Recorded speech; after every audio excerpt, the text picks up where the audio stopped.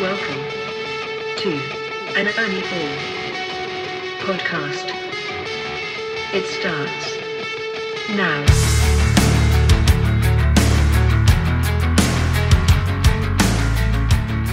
Hello, I'm Evan Ball. Welcome to Striking a Chord, an Ernie Ball podcast. Today we have the Melvins on the show. I'll be speaking with Buzz Osborne, singer, guitar player, and also bass player Stephen McDonald.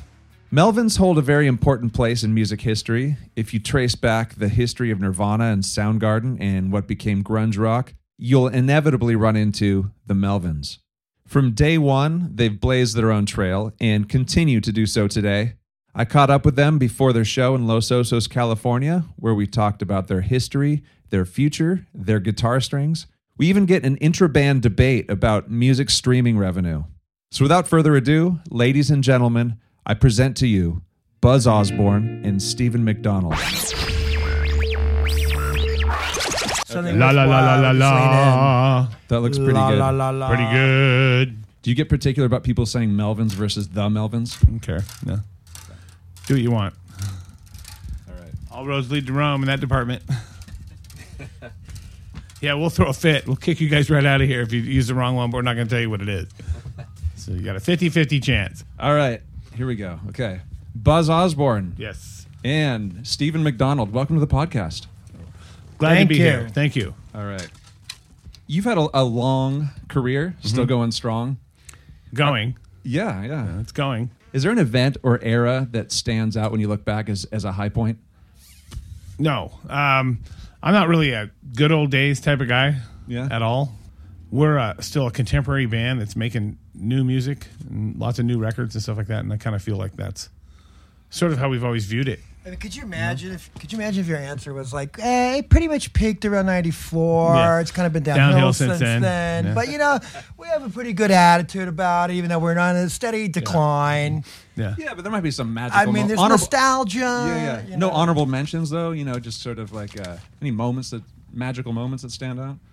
Nothing. No? Okay. Not that I can think of. I mean, I've been down this road before with lots of interviews since the whole grunge thing and that whole explosion and stuff like Nirvana and all those things. But I don't have a lot of happy memories about all that as a result of how it all ended up.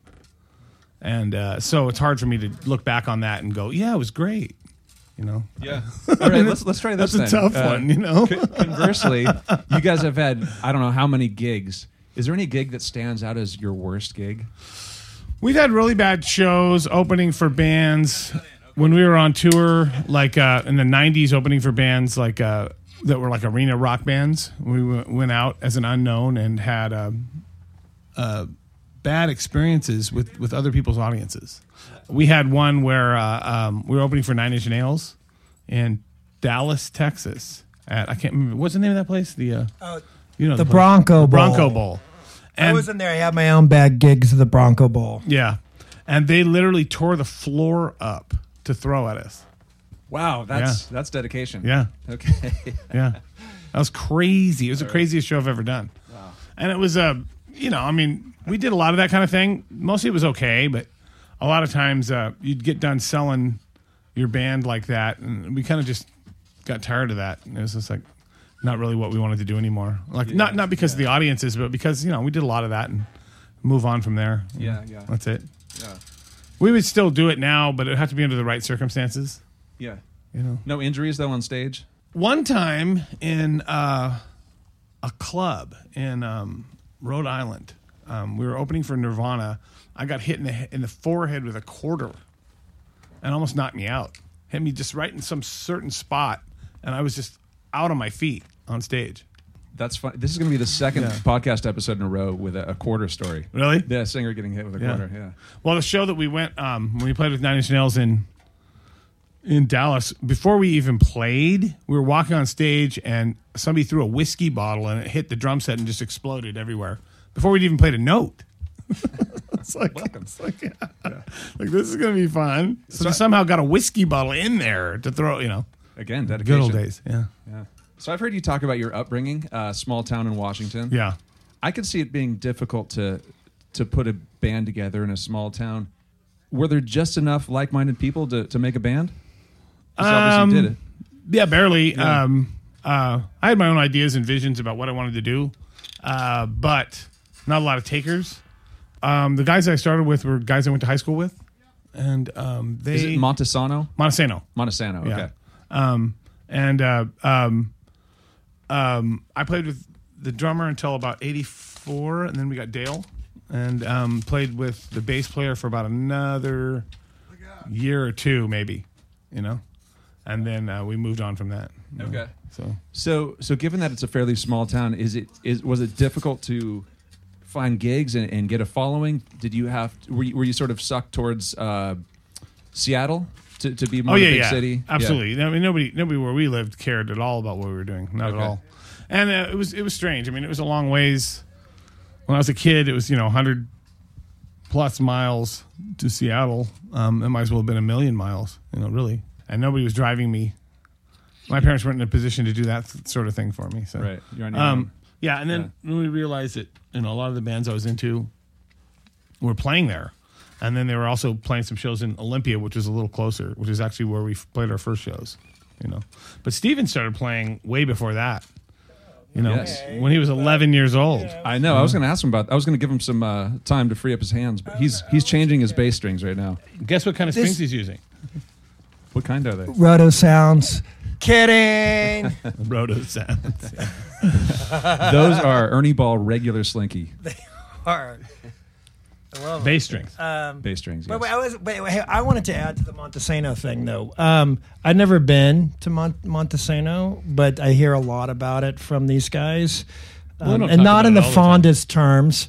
And I always think that they should go back to Montesano or Aberdeen, the neighboring town that Dale's from, and get the key to the town. Yeah. Local boys do good. Come on, there'd be like a Homecoming. their equivalent to a ticker tape. At least run for mayor. Parade. Yeah. At least play a gig, right? Like there's got to be. Have you not been back there? I've been through it. Yeah. But I haven't. To spit on the ground. Yeah. I don't have any reason. I don't have any real reason to go back. I took my wife back to that area. She's from LA. I took her back there, and she's like, "This whole area is worse than even the way you described it." And I'm sure, Really? and he did not put it through any kind of rose tinted. No, I heard him be fairly hard on the city. And I had no reason to be nice to them. None. Yeah. Well, all. unless like the Chamber of Commerce reached out to you, and invited you to town, said all the right things. and wanted to celebrate. I would politely say no. Really? What if Yes. they're like, we would like to give you the key to the city for the day? I don't like the city. I'll pass. I'll pass. Yeah, but you've never been the toast of I certainly was Montesano not the before. I mean, toast. any town, if you're the toast of and the town. toast of Montesano would be a feather in anyone's cap. Well, I guess I'm just trying to put like it's like an, trying to put a good spin on it. Well, no. I'm actually speaking now directly to anybody that might be on the city council in that area. Those people can. Someone's got to stand up for him, right? Right. Those people can kiss my ass. They should reach out. There's a public email address on melvins.net or something, and they should put together an offer, and I think they should celebrate their hometown. Yeah. Their favorite. Can we the favorite sons do we have of to, do we have their to watch our language on this? region. No. Okay, I've got an offer for them. How about if they me? Yeah, All right, right, Montesano, if you're listening, cook up an offer if you're brave enough. So they get That's offer. my offer. I want a counter offer. Wait, so you mean you would take that I'll over work- cash? I'll work from over Blow Me. cash, or you want to up on top of the cash? I take both. Yeah, I take half in cash. What about Seattle? If they gave you the keys to Seattle, Seattle was a lot nicer. we Seattle was play much. Seattle. Yeah, Seattle was much nicer to us. Okay. Yeah, I liked it up there. I never really wanted to live there, but we have very fond memories of Seattle. But in the early days, certainly. Yeah. And Olympia too. Both those. And once I got out of where I lived and realized that there was more like-minded people to some degree, that it wasn't just me, that there was a whole new world out there, a big world that didn't involve any of that kind of thing. Small town politics and all those kinds of things. I don't fit in well with there. I've lived in LA for almost 27 years now. I feel really comfortable in that massive environment. yeah, Lost in the magnitude of the entire space. And it's my favorite place to be in the whole world. And I miss it when I'm gone. and it's where I've lived the longest. And you like LA, man? I do. But aren't you Love just it. a cog in the machine? No, there? I say no to all kinds of stuff. What's the deal? I say no all the time. Do you want to do that? No, not really. I'm good. People are like, all those plastic Hollywood parties. I go, you don't have to do any of it. Sure. Just don't go. Yeah. No, I don't have time. There was a really good interview with Bob Dylan in the early 60s where they were asking, are you going to go to the war protest tonight? The protest, and he goes, no, I'm going to be busy tonight. I love that. That's the answer. Yeah. No, I'm going to be busy tonight. Very straightforward. Okay, before we leave Seattle. Yeah. Okay.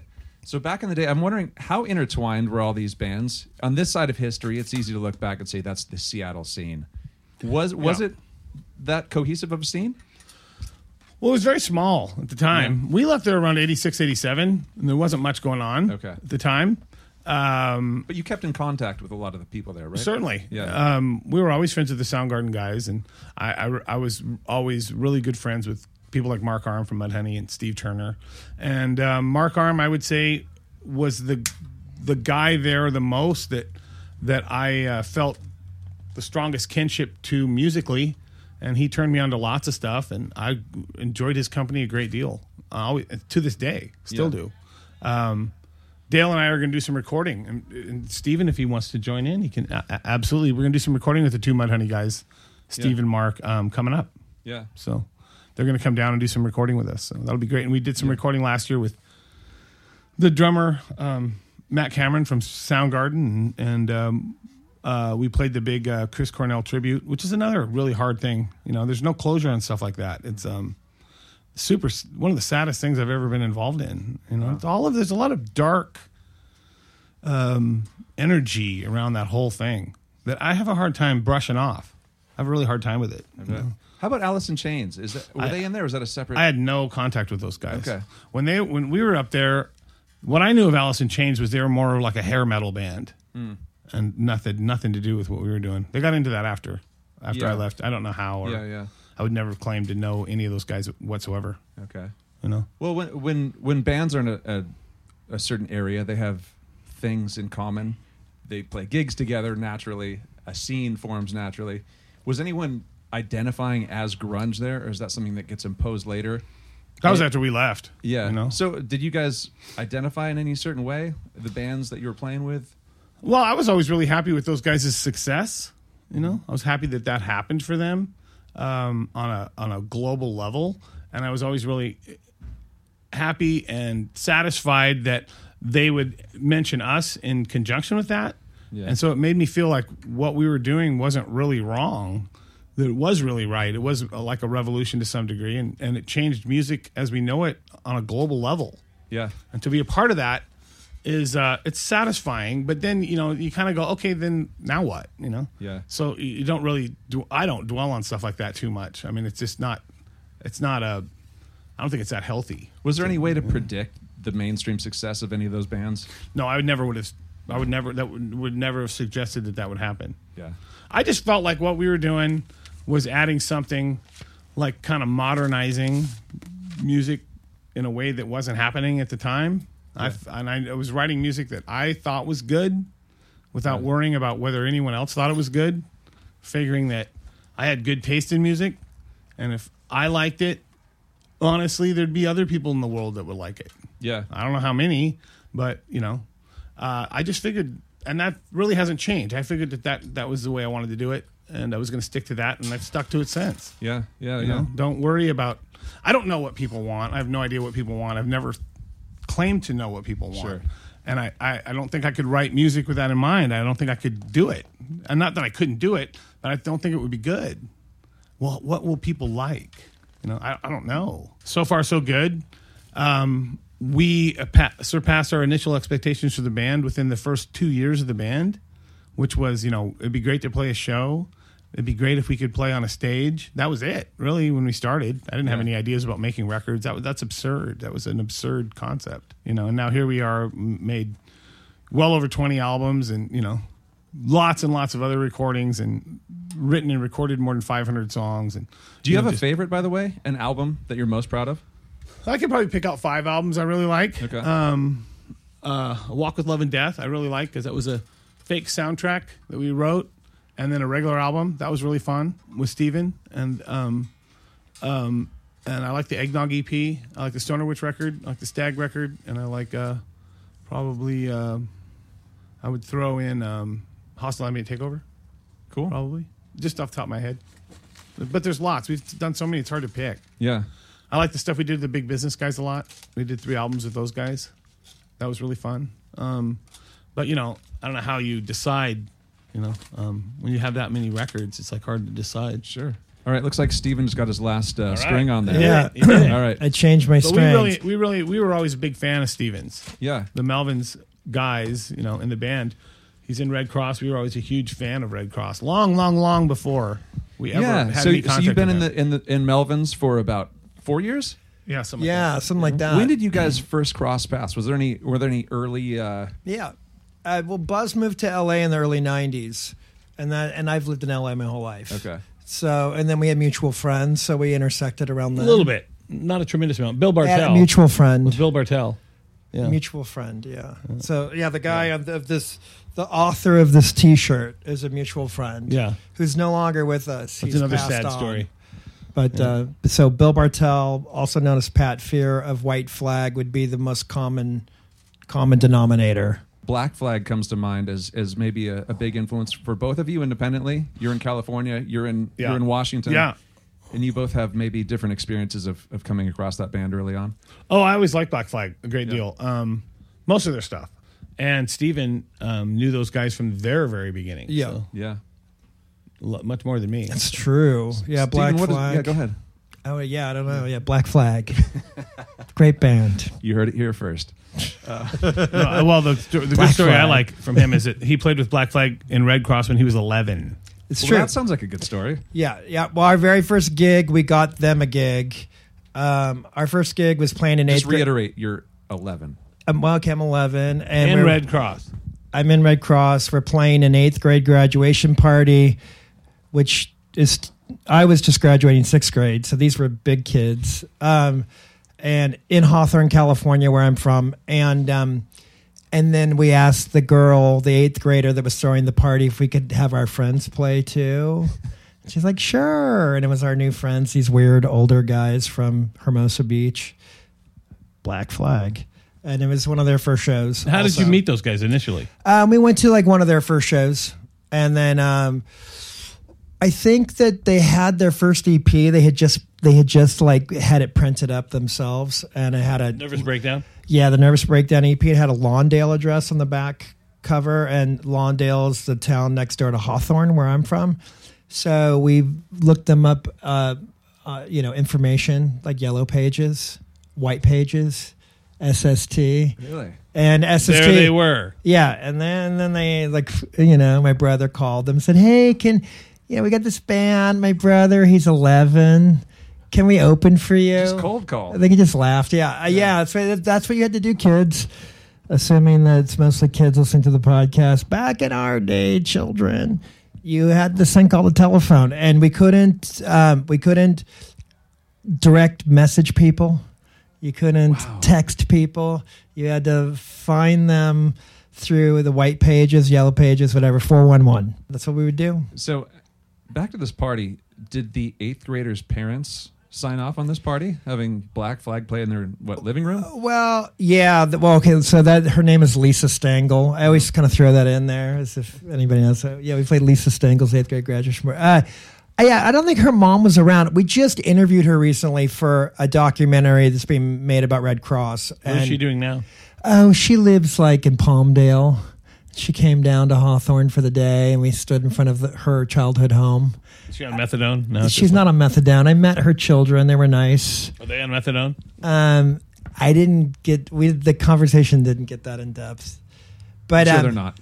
I don't know what was up with the parents. My concern was actually, now that I was talking to her in person, and she was just like, like we were into this punk rock thing, which was really weird, and it was unknown in our town at the time. So it would have been bizarre. Like I almost felt like because she wasn't into that. She had no idea. She thought she was hiring like a cover band or something, like someone that would come play a foreigner covers. That's what was popular at the time. And you played Velvet Underground covers? Yeah, well, we did a New York Dolls cover. It's true. Anyways, I was concerned that like we had destroyed her like her popularity. Like, wow, she's graduating from 8th grade and we just not got our weirdo punk stench all over her, But she said no. She actually had a different story. So she thought that everybody loved it.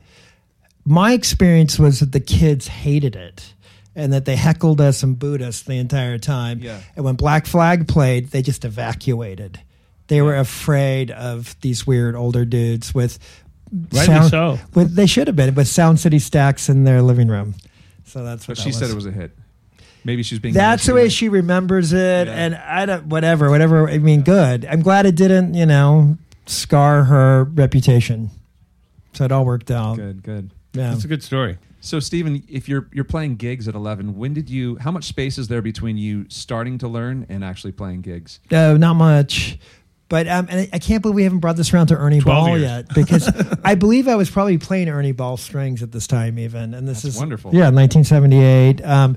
I got my first bass, I think it was Christmas. You still have it? Yes, I still have it. I have a Fender Music Master. It was either Christmas of 77 or 78, but it was soon after that I was writing songs and we made a record, and we were recording by 79 and doing gigs. That gig in the 8th grade graduation party was in June 1979. Yeah. So it wasn't too long. Did you play full time since that time, or were you still? I went on like work afterwards? I've always been in a band. I've had like brief periods of straight gigs. Like I worked in an office for a while in my 30s or 40s. But pretty much I've always had a serious band in my life. And Red Cross took a 9-year hiatus, but we're up and around. We've been back at it for 12 years now. So yeah, cool. Yeah. While we're talking about guitar strings, what guitar strings do you play, Buzz? I play 52 to 10s. Okay, skinny top, heavy bottom. Yeah. Okay, cool. And I've played those for a long time. I mean, I tend to think that weirdly, guitar strings. If I change my guitar strings, they feel better the second day, and then I don't really like new ones as much. Yeah. Isn't that weird? Well, the Melvins tune a lot. We have on this particular set we have 3 different tunings during the show. To start with the first one. 4, and typically, like most bands would maybe set up their guitars specifically for a specific tuning, but the Melvins just one set fits all tunings. Yeah. Okay. And we change the tunings of our guitars during the show. Dale does sort of like a mock drum How low do you solo go? To A, low A. Oh, really? Yeah. With a 52, huh? Yeah. Yeah. Down to A. But it kind of sounds like it. Cool. But it's cool. It's supposed to sound pretty rank, It's freaky. It's But freaky, it doesn't matter. And it doesn't have to be perfectly in tune. There's enough bands playing in tune. People shouldn't expect us to do that. Sure. but the set of strings that Buzz plays seems fitting for how radically we're changing the tuning. It approximates the word Buzz. Yeah. No, but just the idea that you could tune really low and then go back up to E with one set of strings. I play with rather than a action different too. setup, Yeah. Well, that sounds like a good endorsement for whatever strings you're playing. Yeah, that's what I'm trying to give it to you. Yeah. I'm trying to spoon feed this to you. But 2 shows. The second show is the sweet spot. I find for bass too, because as we're tuning all the time, like they don't stretch as much. It's So more you'll keep ready these on for next show too. I do 2 shows. Yeah. I do 2 shows per. I'll do a 3rd show sometimes. Some people don't like that. They like the brand new ones. Right. And I know we've toured with bands, especially the big bands, arena rock bands, where their guitar tech the bass tech will change the strings after sound check and then change the strings halfway through the show. Yeah, come on. It's like you just want your guy changing strings all day. Right. They're just trying to make things up for him to do. And plus, I don't like during the show, I do not want to change guitars. What most bands would do is they'd have all those tunings in different guitars. Yeah. I don't want to do that. Yeah. Because I also feel like the guitar I want the guitar with me the whole night. So it warms up with me during the whole show. If you guys had a magic wand and could change the music industry, how would you change it? I would push a button and kill everybody in it. Boom, instantly. Steven? Oh, I don't Same know. fix? Yeah, no, I don't. It's fine. It's fine. What if it was like all powerful? Like you could wand? you could uninvent streaming. You could create more music clubs. But it's only all powerful within the music industry. I can't aim for world peace or something with this wand. No. Well, it has to be music related. Yeah, really? You could change people's taste buds if you wanted. Yeah, I don't know. I mean, you can't, I don't want to fix it. I don't know. It is what it is. I don't look at it like it. It's like everybody complains about now the bands don't get paid because of streaming. Because the bands never got paid. When was this golden era when labels were paying bands? You talk to people like Bo Diddley, he never got a dime. Nothing. Back when people were buying records. So what's changed? It's not any different really for bands. I mean, you're probably not going to get anything no matter what you do. Yeah. Well, no, I guess one thing I would change is I think that I'm disappointed that streaming has not turned out to be very much money for artists, because I do think that it does seem very viable and that it could turn out to be a lot of money, but it sounds like the industry they had better lawyers, and so they advocated for their side more so than the people creating the music. Yeah, but you have to get people that's to a bummer. Pay for it. You have to get people to pay for it. But people do. There are hundreds of millions of people subscribing to streaming services now, from what I understand, paying $10 to $15 a month. So that's billions of dollars. There is actually billions of dollars being generated, but the label people, from what I understand, I don't know if that's true or not, but I keep hearing that Lady Gaga, 40 million streams, $2,000 check. I don't know if that's true or whatever, but someone got a lot more than that, a $2,000 check for those 40 million streams, though. And if it's not her... If you look at the total streams, though, it's way more than 40 million. Yeah, well, I'm saying the paid ones. How many actual streams totally are there?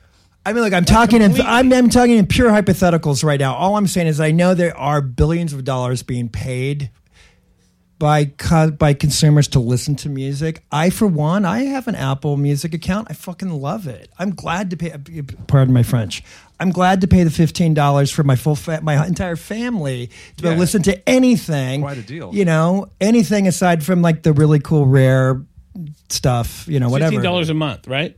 Yep. Okay. In the good old days, that's how much each of those things you're listening to would have cost you. Yeah, it's true. So there's not anywhere near as much money. Yeah, but there's so many more people listening and buying because I was one of the weirdos. I was one of the weirdos that would spend like $100 a month. That's what I mean. But I was a very small piece of the popular. Look, I'm a lifer rock and roller. I mean, give me a break. Your average person would wait for like the one Eagles record to come out a year, and they buy that. Whatever, a lot of people were spending the equivalent of my $150 a year. That was your average weekend listener forever, kind of. And so there's still a lot of money being generated for music listening. It's just the artists ourselves, for whatever reason, we weren't smart enough, or we didn't have the power or whatever to make sure that we had the lobbyists making sure that the content creators got a good royalty. That's what I've heard.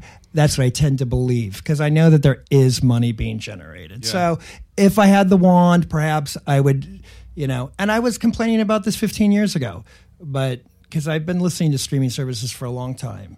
Yeah, but the only thing is if you look at how many people, what they're listening to, it's not going to be anything that would involve us. Well, I don't know. That's not true. It's like... and who's going to tally it all up? I mean, it's mind-blowing. If I can go on like those, iTunes artists or Spotify artists, there's like hundreds of thousands of people that have streamed my music online or more. It's surprising to me. Like, there's people in Thailand listening to my music. It's like, I think that we would benefit along with the mainstream as well. It's just the copyright holders weren't the ones with the really good lawyers, from what I can tell. Yeah, but I don't think there's anywhere near as much money as you might think. You know. Well, all I know is $10 to $15 a month, $150 a year. That's it. Multiply that times however many millions, hundreds of millions of people are paying for subscriptions, And then you get your $1 billion industry. Then you have to take it by each stream and divide it up, dividing it with everybody that got streamed. Yeah. Maybe You're with the still magic not going to wand. get any money. I think we need to make people be willing to pay $50 a month. Yeah, right. And now, you still have won't to be willing and to- you still okay, won't so get, you you still say won't that get paid. people aren't paying enough. I'm saying that I think the labels are making all the money. The pie chop differently. Yeah, they're dividing it unfairly. Yeah. That's what I think. But they always did that. Yeah, and I'm just saying that if I did have the wand, that would be my one wish. Okay. To recut that deal. I still want my wish Listen to me. I still want my wish to be everybody dead. Yeah. That seems more realistic. Well, to see, me. my first question was, could I? Much more realistic. That's Much just more like realistic. I asked for world peace first. So How is that going to help? Through music. I don't know. Oh, man. Okay, where are we going from here? You guys have a favorite book or movie of all time? My favorite movie is The Treasure of Sierra Madre, followed closely by Lawrence of Arabia. Probably Female Trouble and Love and Death by Woody Allen. Favorite book? That's a hard one. There's so many. Wise Blood, probably. Who's that by? I don't Flannery know. O'Connor. Okay. Or, God, I don't know, Under the Volcano, maybe. All right, new album releases. What do you guys have coming up?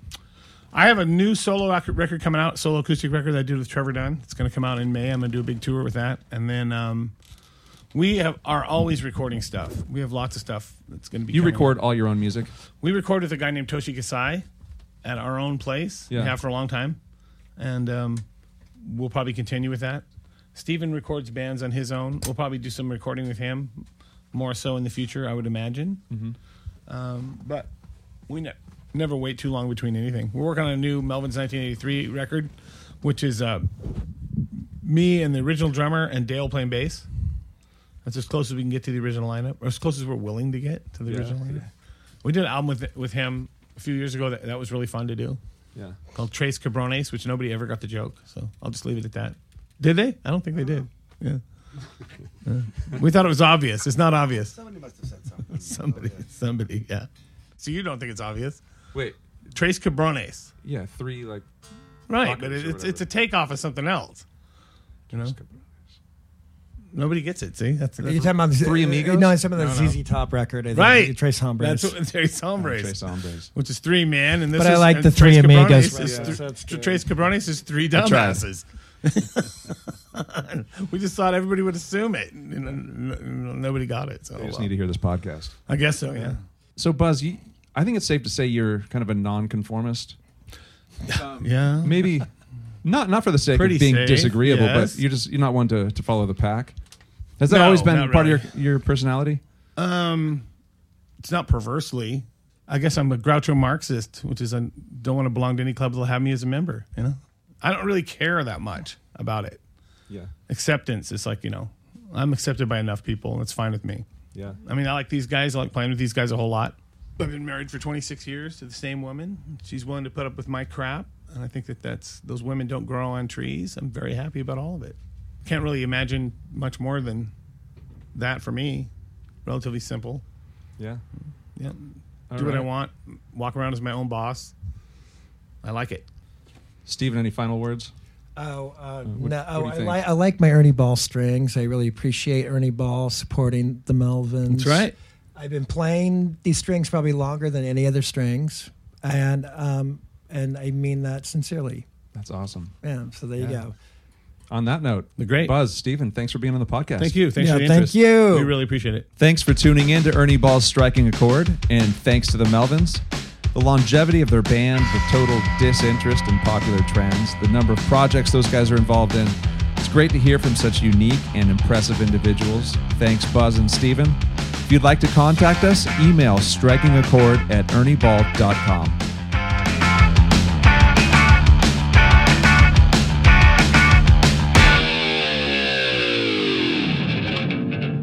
Shameless plug. We have a new volume pedal with a tuner in it. Oh, that's cool. Very nice. Yeah. If you play with the volume pedal, might as well have a tuner in it. Yeah. Yeah. Why not? I like that. Yeah. Do a lot of your pedals have? I mean, wait, you have a volume pedal with a tuner in it. Okay. Yeah, so on the face of it, there's actually a touch screen. and it has graphically you can see it. So in the heel down position, that's how you'd normally set it up. It goes to a tuner. Yeah, When it's off. Yeah, so when the sound's off in Seconds the off, heel it down kicks position, in. then it goes to tuner. So you have to turn the tuner on. Yeah, there's a mode where you can have in tuner mode all the time, Right. if you like. But Oh, really? But otherwise, if it'll just have like your volume 1 through 10, so you can actually see it. Make sure you're at 10. Make sure you're whatever. Oh, wow. So it's really useful. That Yeah. sounds cool. You can mute it. Yeah, and there's the a lot of tuner. average tuners out in the world, and this is we didn't want to do that. So it actually is really responsive. And anyway, We like to call our tuning remotely close tuning. yeah, Or it's an It's approximation. remotely Yeah. close. As long as it's remotely close, we're good. I mean, that's kind of the world we came out of. You know, it's like picking that shit out of pepper. That's at certain points. You know, it's like, really, you think you're out of tune? You know, okay, look where you're playing. Like, it's going to make any difference? yeah. Plus, I read this thing a long time ago in this book called The Dark Stuff, where this guy doing an interview with the New York Dolls. He's talking to David Johansen in the 70s. He goes, do you realize how out of tune Johnny Thunders was last night? It was horrible. He goes, why would you worry about something like that when there's that much good drama going on? It's like, right, that's it. You know, you're worrying about the wrong thing.